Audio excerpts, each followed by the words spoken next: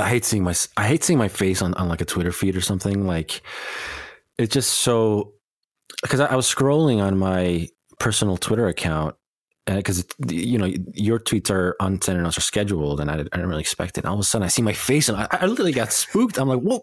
And then I realized, okay, Adam scheduled a post, and I absolutely hate seeing myself.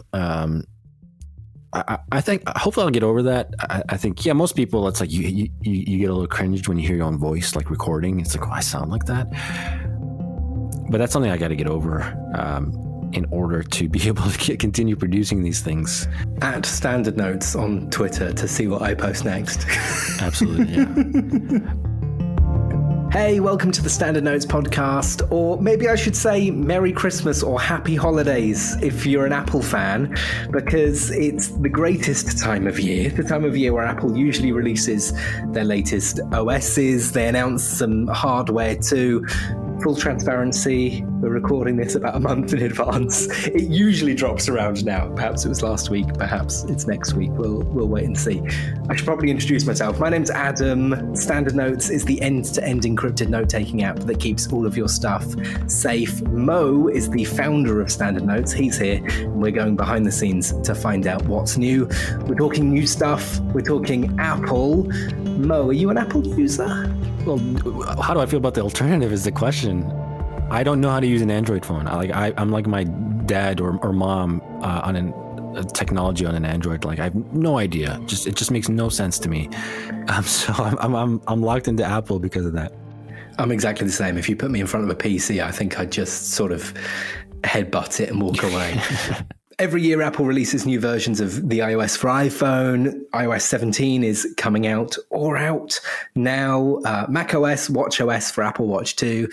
And over the past few years, Apple have really positioned themselves as a privacy-first company. I think of their ads. Their slogan is literally privacy, that's iPhone.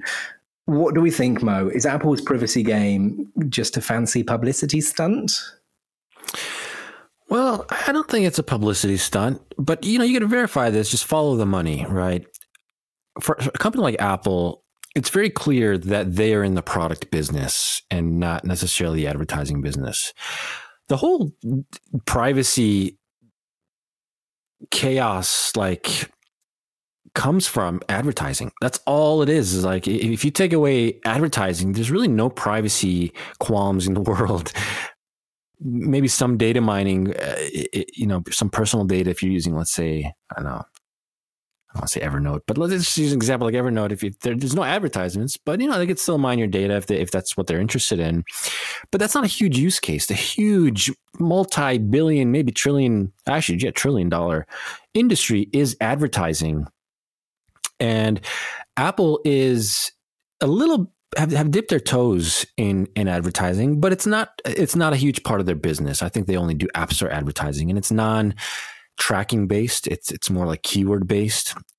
So you follow the money, and you can, with good confidence, say it's not really a publicity stunt. They do have a serious interest in privacy, and why wouldn't you? I mean, that's great business. It's like, what consumer would walk away from a product because it has too much privacy? You can only gain as a company selling privacy, assuming it doesn't jeopardize your user experience or the quality of your product. And for Apple, they've done a great job of building hardware that's able to run ML algorithms directly on device. And the question, of course, is whether they'll continue to be able to keep that up, especially with large language models, and whether those can run on device. It seems like we're getting to the point where they can be small enough to run on device, and whether it's inevitable, I think, that Apple will replace Siri with something that's backed by something like ChatGPT. The question is, of course, well, Siri is not private, I think. Yeah, they send your voice to their servers. Of course, they delete them, and sometimes they'll listen to them if you, I guess, give them permission to. So yeah, I guess with LLMs, they'll still be able to run them on the server. But I think nobody really uses Siri, I think, for anything more than like setting a timer. But with LLMs, there is the potential that you might, because I seriously have some serious conversations with ChatGPT, like consultations about everything. So I think privacy, that's going to be interesting for them to see if they're able to have some sort of privacy. I really doubt it. But they're probably just not going to draw attention to that fact, sort of redirect your attention to how the photos are private and the messages are private. So I think Apple has a lot of incentive to maintain privacy, but of course it's not all in, because of course there are a lot of services that rely on a server side component like Siri. So while I do think Apple does a 100 times better job than, let's say, Google, there's always more to be done. And I will say that having full hardcore privacy and security encryption is very, very hard to do, and very hard to build a $1 billion company off of that. It just makes everything very hard from a development perspective, from a timeline perspective, from a user experience perspective. Not that it's, that'd be interesting to see, what is the first fully private end-to-end encrypted $1 billion, maybe public company. I'd love to see that being done. I don't think it'll be Standard Notes because I don't own a suit, and I can never really go on the Wall Street, New York Stock Exchange, ring a bell. That can never be me. But I'd love to see it done just to show us that it can be done and sort of empower the rest of us. But yeah, for the large part, I think Apple is quite serious about privacy, and especially with their new end-to-end encrypted iCloud feature. What is it? Advanced data protection.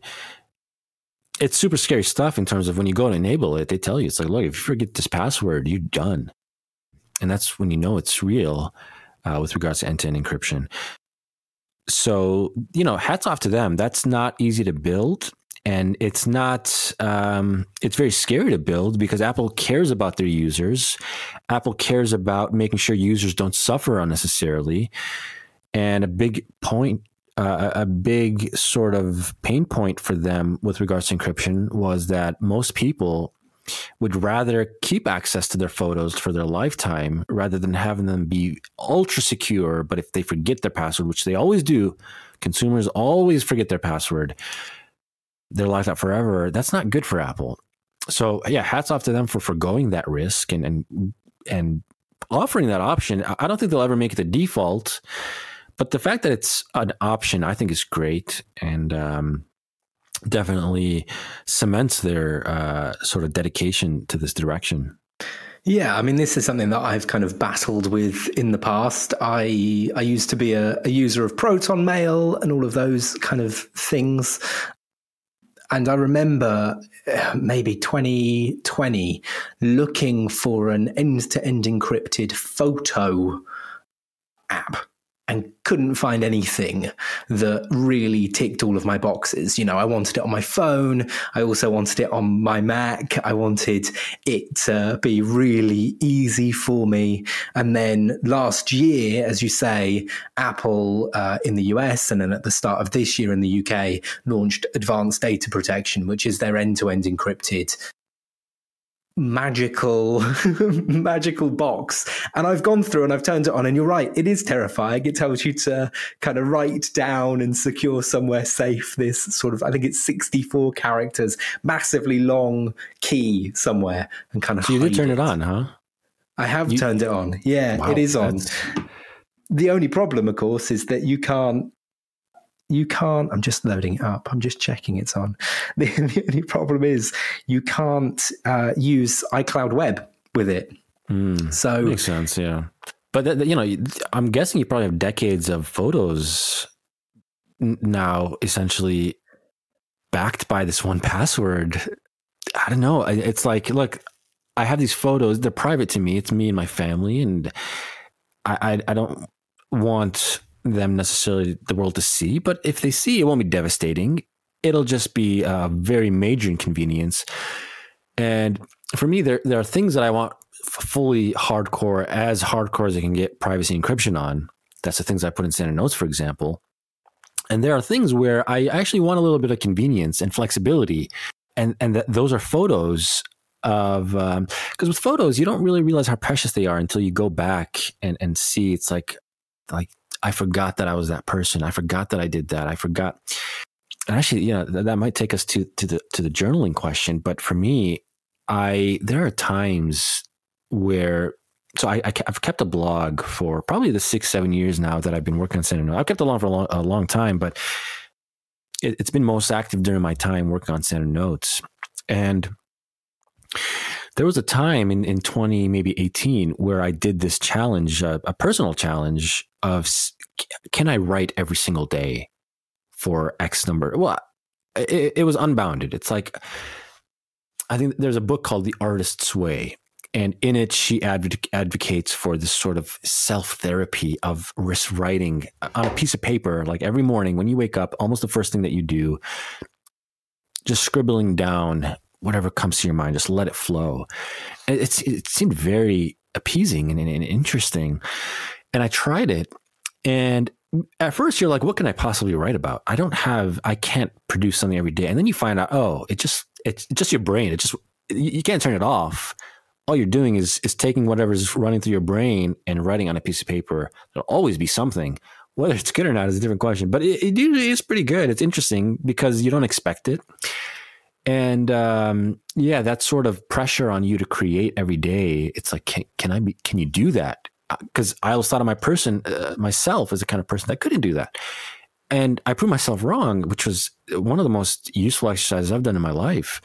And it empowered me, and it made me realize, like, I can do that. I can be the kind of person that could sort of do something that I never thought I could do. But anyway, as part of these daily sort of posts, I would document just, the mundane, the exciting, the miserable, the depressing. It's just however you felt that day. And about a year ago, I had begun to struggle with a bout of burnout, having just overexerted myself. And, if you know what burnout is, and if you don't, you don't. But burnout is serious. It's really serious because once it hits, you can't control the recovery. It's just whenever it comes. And this particular burnout lasted a good several months. And for me, it's the worst sort of pain because all I want to do is work. And that's the only thing that gives me happiness. It's very bad. I mean, like, don't let your kids listen to this, but the only thing that gives me happiness is having something meaningful to work on. And that's just code. And without that, I'm just nothing. I'm empty. I'm a shell. And so for the longest time, I couldn't quite figure out. I didn't know it was burnout, by the way. I just thought something was wrong with me or not. I obviously knew it was some kind of burnout, but it kind of disguises itself in different shapes and forms. It manifests in different places where it's like, it mostly manifests as disinterest. And that's the really scary part. It's like you become disinterested, demotivated. And where I was in that moment, in the most present tense, was, how do I recover from this? Like, I don't know what to do anymore, and I need to do something. And in that post, I sounded like myself today in that moment. And what it said was that it just goes away. First of all, you just relax. You'll just heal one day. Like, you don't have to stress. You don't have to worry about what you need to do this. It just goes away. And you just kind of slowly get back into it, and there's nothing wrong with you. I don't really remember exactly what the moral of the post was, but I do remember that it instantly cured me of burnout because I realized my burnout was temporary, and I finally gave it the word burnout, essentially. But all I had to say is that if it weren't for me rereading my history, my record, my journal of myself, I would have forgotten what I've went through. You'd be so surprised at the things you forget. You don't even notice you forget. That's the worst part. Until you go back and see the photos, see the blog post, see the journal, and you remember who you were, and that's so important. The history of history. Let's say my wife asked me, like, if I'm listening to a history podcast, or like, I really like history. I think a lot of people do. She's like, well, how are you interested? Like, if I'm watching a documentary, and she's like, well, how are you interested in this? Like, what's so interesting about this? I'm like, it's where we came from. It's like, how do we understand ourselves if we don't know where we come from? And it's very similar to the history of yourself. It's like, if you don't document it, you will forget. You'll forget what happened last week. I forget if I take a day off from my routine, so I drink coffee in the morning just once. I've never been able to drink more than 1 cup of coffee a day. As much as I'd like to, I just can't. Like it just doesn't work. I get like dizzy on my second cup. But if I fast for the morning and then have a second cup iced, I don't have any problems. It feels pretty good. So for the past couple of weeks, I've been doing that. It's like, okay, I'll get up early in the morning, have a cup, and then come noontime, I'll have a second cup of iced coffee just to get me back into the office, because otherwise I'm not going to have any motivation to come back. By the way, noontime for me is like 4 p.m. for the regular person. I'm up at like 4 a.m. every day to get ahead of my daughter waking up. So I did that. I've been doing that for like 2-3 weeks, and I really like the routine. I'm like, okay, wow, it gives me 2 work sessions instead of just 1 a day. But one day I couldn't drink the second cup of coffee for whatever reason. Maybe we went somewhere or something. And so I skipped that routine. And the next day, I just completely forgot that I was a 2 cup of coffee guy. And I just stopped drinking the second cup of coffee. And it just completely slipped my mind. And then I was browsing like Twitter or something, and I saw a cup of iced coffee. I'm like, holy crap. I used to drink 2, just the other week, I was a 2 cup of coffee person, and I just forgot. Anyway, these are the kind of things you just forget if you don't sort of document them. And the coffee is innocuous, but for more serious things, you definitely want to be journaling. You want to be capturing, not because they are valuable today, but because of their value to you tomorrow.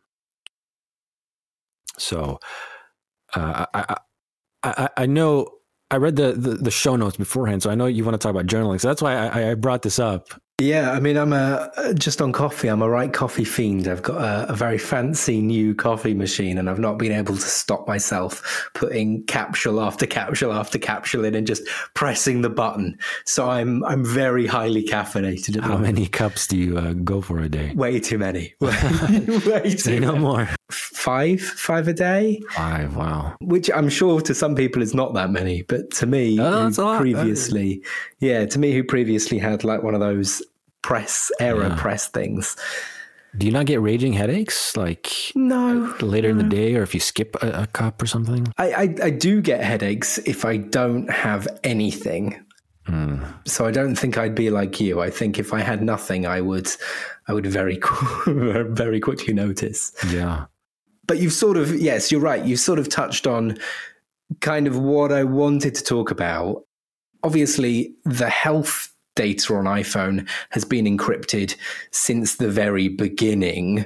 Apple are launching a new thing with iOS 17. It's something that I'm very excited about.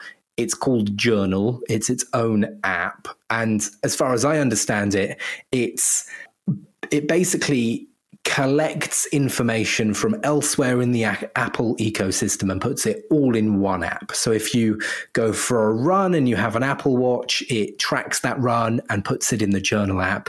If you're listening to music, it'll put what you've listened to in the Journal app. If you've taken photos, it will take the photos you've taken and put them in the Journal app.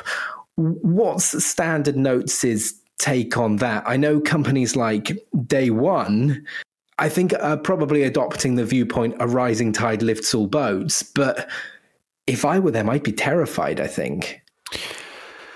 Yeah, I mean, definitely Day One is very specifically in the journaling business. For us, one, as a person, the journaling feature, I think is genius in a sense, and is awesome, because what iOS lacks right now is organizing all your memorabilia into some kind of any fashion. Like photos, it's just a dump. Can you put photos in folders? I don't think you can. And your audio, your health data. How do you correlate health data to a photo? How do you put a video with like how do you give context to all this data you have on your phone? And I think probably, if I had to think about it, not saying this is the case, but I bet you they didn't start with a journaling app. They probably started thinking, okay, how do we unify the data that users have on their phone, like their photos, their videos, their audio, even their messages, their runs, the music they listen to, the apps they opened. How do we correlate that with a record of who they were on that day because of that's an important thing to have. It's valuable. Correlating data is very valuable.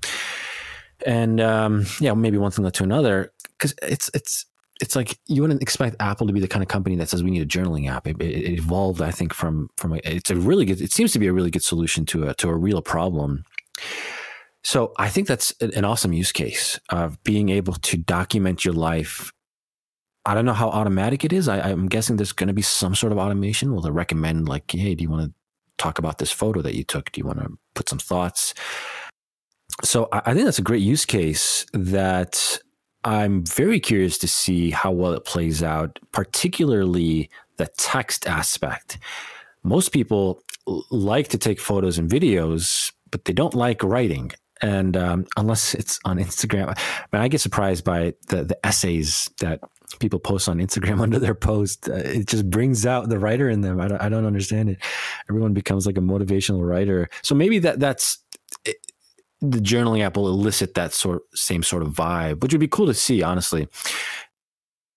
So, as far as how Standard Notes feels about that, I think honestly, it's not really in our realm to deal with the same scope. I don't think you'd use the journaling app for recording your sort of you might use it for your diary sort of secrets, but like if you're dealing with documents, if you're dealing with legal statements, if you're writing a markdown specification, you're not going to use a journaling app for that. If you're dealing with passwords and keys, and I think, Standard Notes makes it very clear what we're focused on, which is something very particular, which is something that you can't put anywhere else. You put in Standard Notes what you can't put anywhere else. And the iOS journal will be really no exception to that. What you can't put in that journal, you put in Standard Notes. So in terms of a rising tide lifts all boats, it definitely won't be detrimental to us. I don't think we'll see some sort of decline in our performance, but if anything, if it does elicit the inner writer in all of us, whether we stand to gain from that, it would be a little bit far stretched, but I would imagine maybe day one might have something to gain, but also might have a lot to lose. But overall, I think it's a very welcome feature, and I really look forward to seeing it and maybe using it. Yeah, I mean, full honesty and transparency here. I'm a day one user when it comes to journaling. I've already cancelled my subscription. Oh my God, really? So, which, it kind of breaks my heart because I've got 6-7 years worth of entries in day one, which include photos and videos. And, as we've said, all of those sort of memory things. I think perhaps the most useful tool of day one is the ability to kind of go back in time. I open the app and it says, here's what you did 1 year ago, 2 years ago, 3 years ago, etc. I just think I'm going to be better served by something that Apple makes. And right. That's, that does break my heart because it's been day one has been a wonderful app for me for the past 7 years. Yeah, the thing about especially the economic conditions now is that I feel like a lot of people are looking for any possible way to consolidate their subscriptions. So let's say as soon as Proton came out with a password manager, probably a bunch of people canceled their 1Password subscription if they already have Proton. I know I used to use another VPN besides Proton, but once you realize you can just fit it all in one plan and pay the same price, you can start to consolidate your subscriptions. I think that's a very powerful trend. And I think that, it'd be scary the day that we are at the mercy. But on the other hand, it's like Apple already has Notes, but we're not losing customers to them. In fact, we're gaining customers from people who aren't fulfilled by Apple Notes.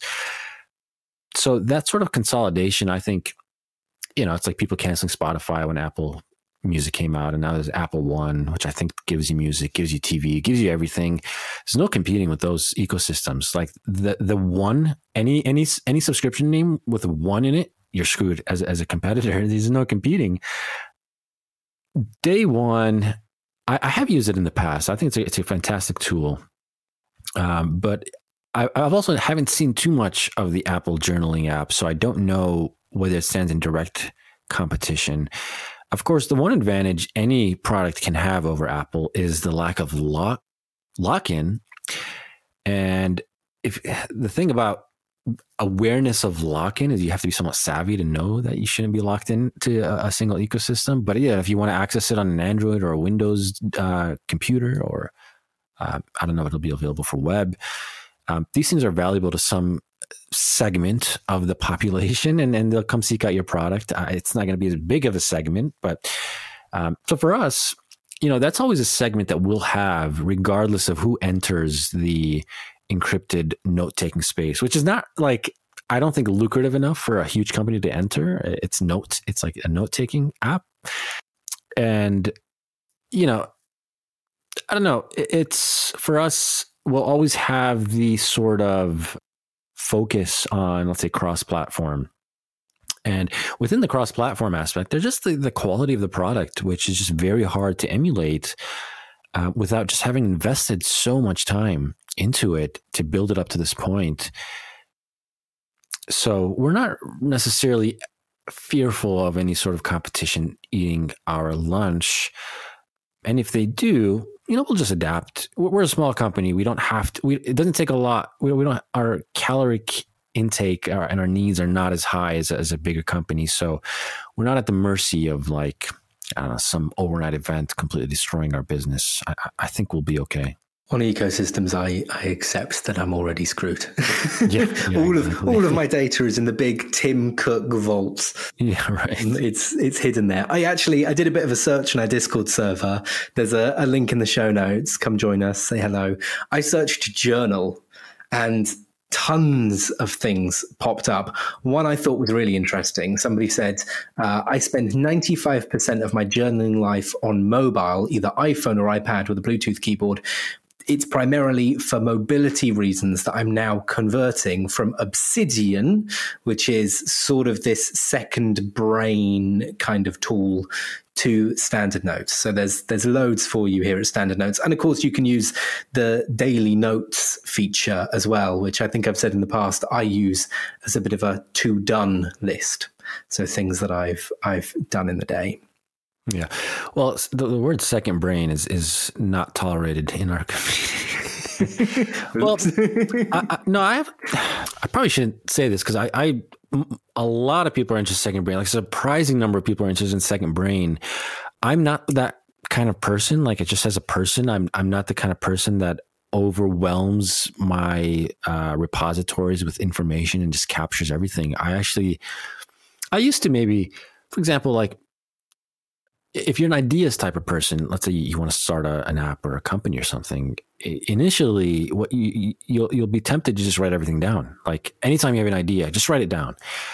And then what happens is that you just end up with a huge list of ideas and they have no value whatsoever. And so now anytime I have an idea, let's say for something that's within Standard Notes, if I write it down, it's cursed. It'll never happen. But if I don't write it down and if it's important enough, it'll just stay with me and I can't forget about it. And it's those features and it's those thoughts that have real value, the ones that you just can't forget. If you forget about it, it wasn't worth really writing down in the first place. You're just going to add clutter. That's sort of my philosophy in terms of note taking, is that you want to play it safe by also keeping an insurance policy against your thoughts by writing everything down just in case you need something. I've almost never encountered a situation where I wish I wrote something down. If it was like some kind of like command that I ran to fix some bug on terminal. It's like, I should have written that down because it took like an hour of research to figure out. Now I write those down all the time. But anything else, I think that you're just creating a mess for yourself that you'll need a product to. Okay, here's my cynical take on Second Brain. And it's cynical. It's not really cynical. It's more of a conspiracy theory, which I think honestly has truth. It's not, I don't know what to call it, but essentially it's just an economic model of, if you want to sell something, you need a problem to solve. But if there's no problem to solve, there's nothing you can sell.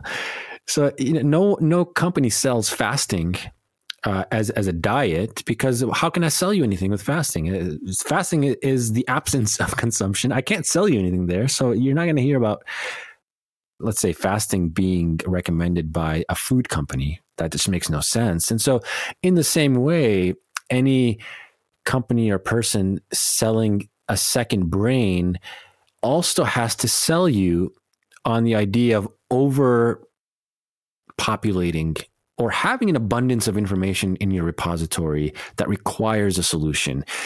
And I'm not saying that's what happened. I don't think there's any dishonesty at all in the second brain industry. I think it's all very earnest and real. And I think just some people are just naturally the kind of people that just write everything down, and they need a solution, and it saves them as far as they say. Yeah, I just have a different philosophy about this, and just that you don't want to overclutter yourself in the first place where you need a system. Now, my use case is going to be way different from anyone else's. So I definitely don't speak for everyone here. If you're like in academia or you're a scientist or something, you may take way more notes than I do.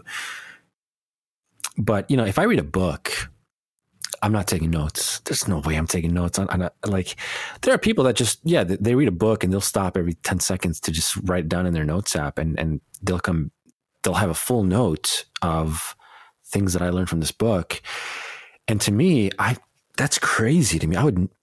To me, it's like the book becomes me when I read it. It's like, you don't need to write it down. It just changes you and you become that person. And you'll forget what you read, but it doesn't unchange who you've become as a person from the book. And books for me in my 20s were essential to breaking out of the matrix that I was in as a teenager, and the beliefs of your parents and growing up in the beliefs of your community.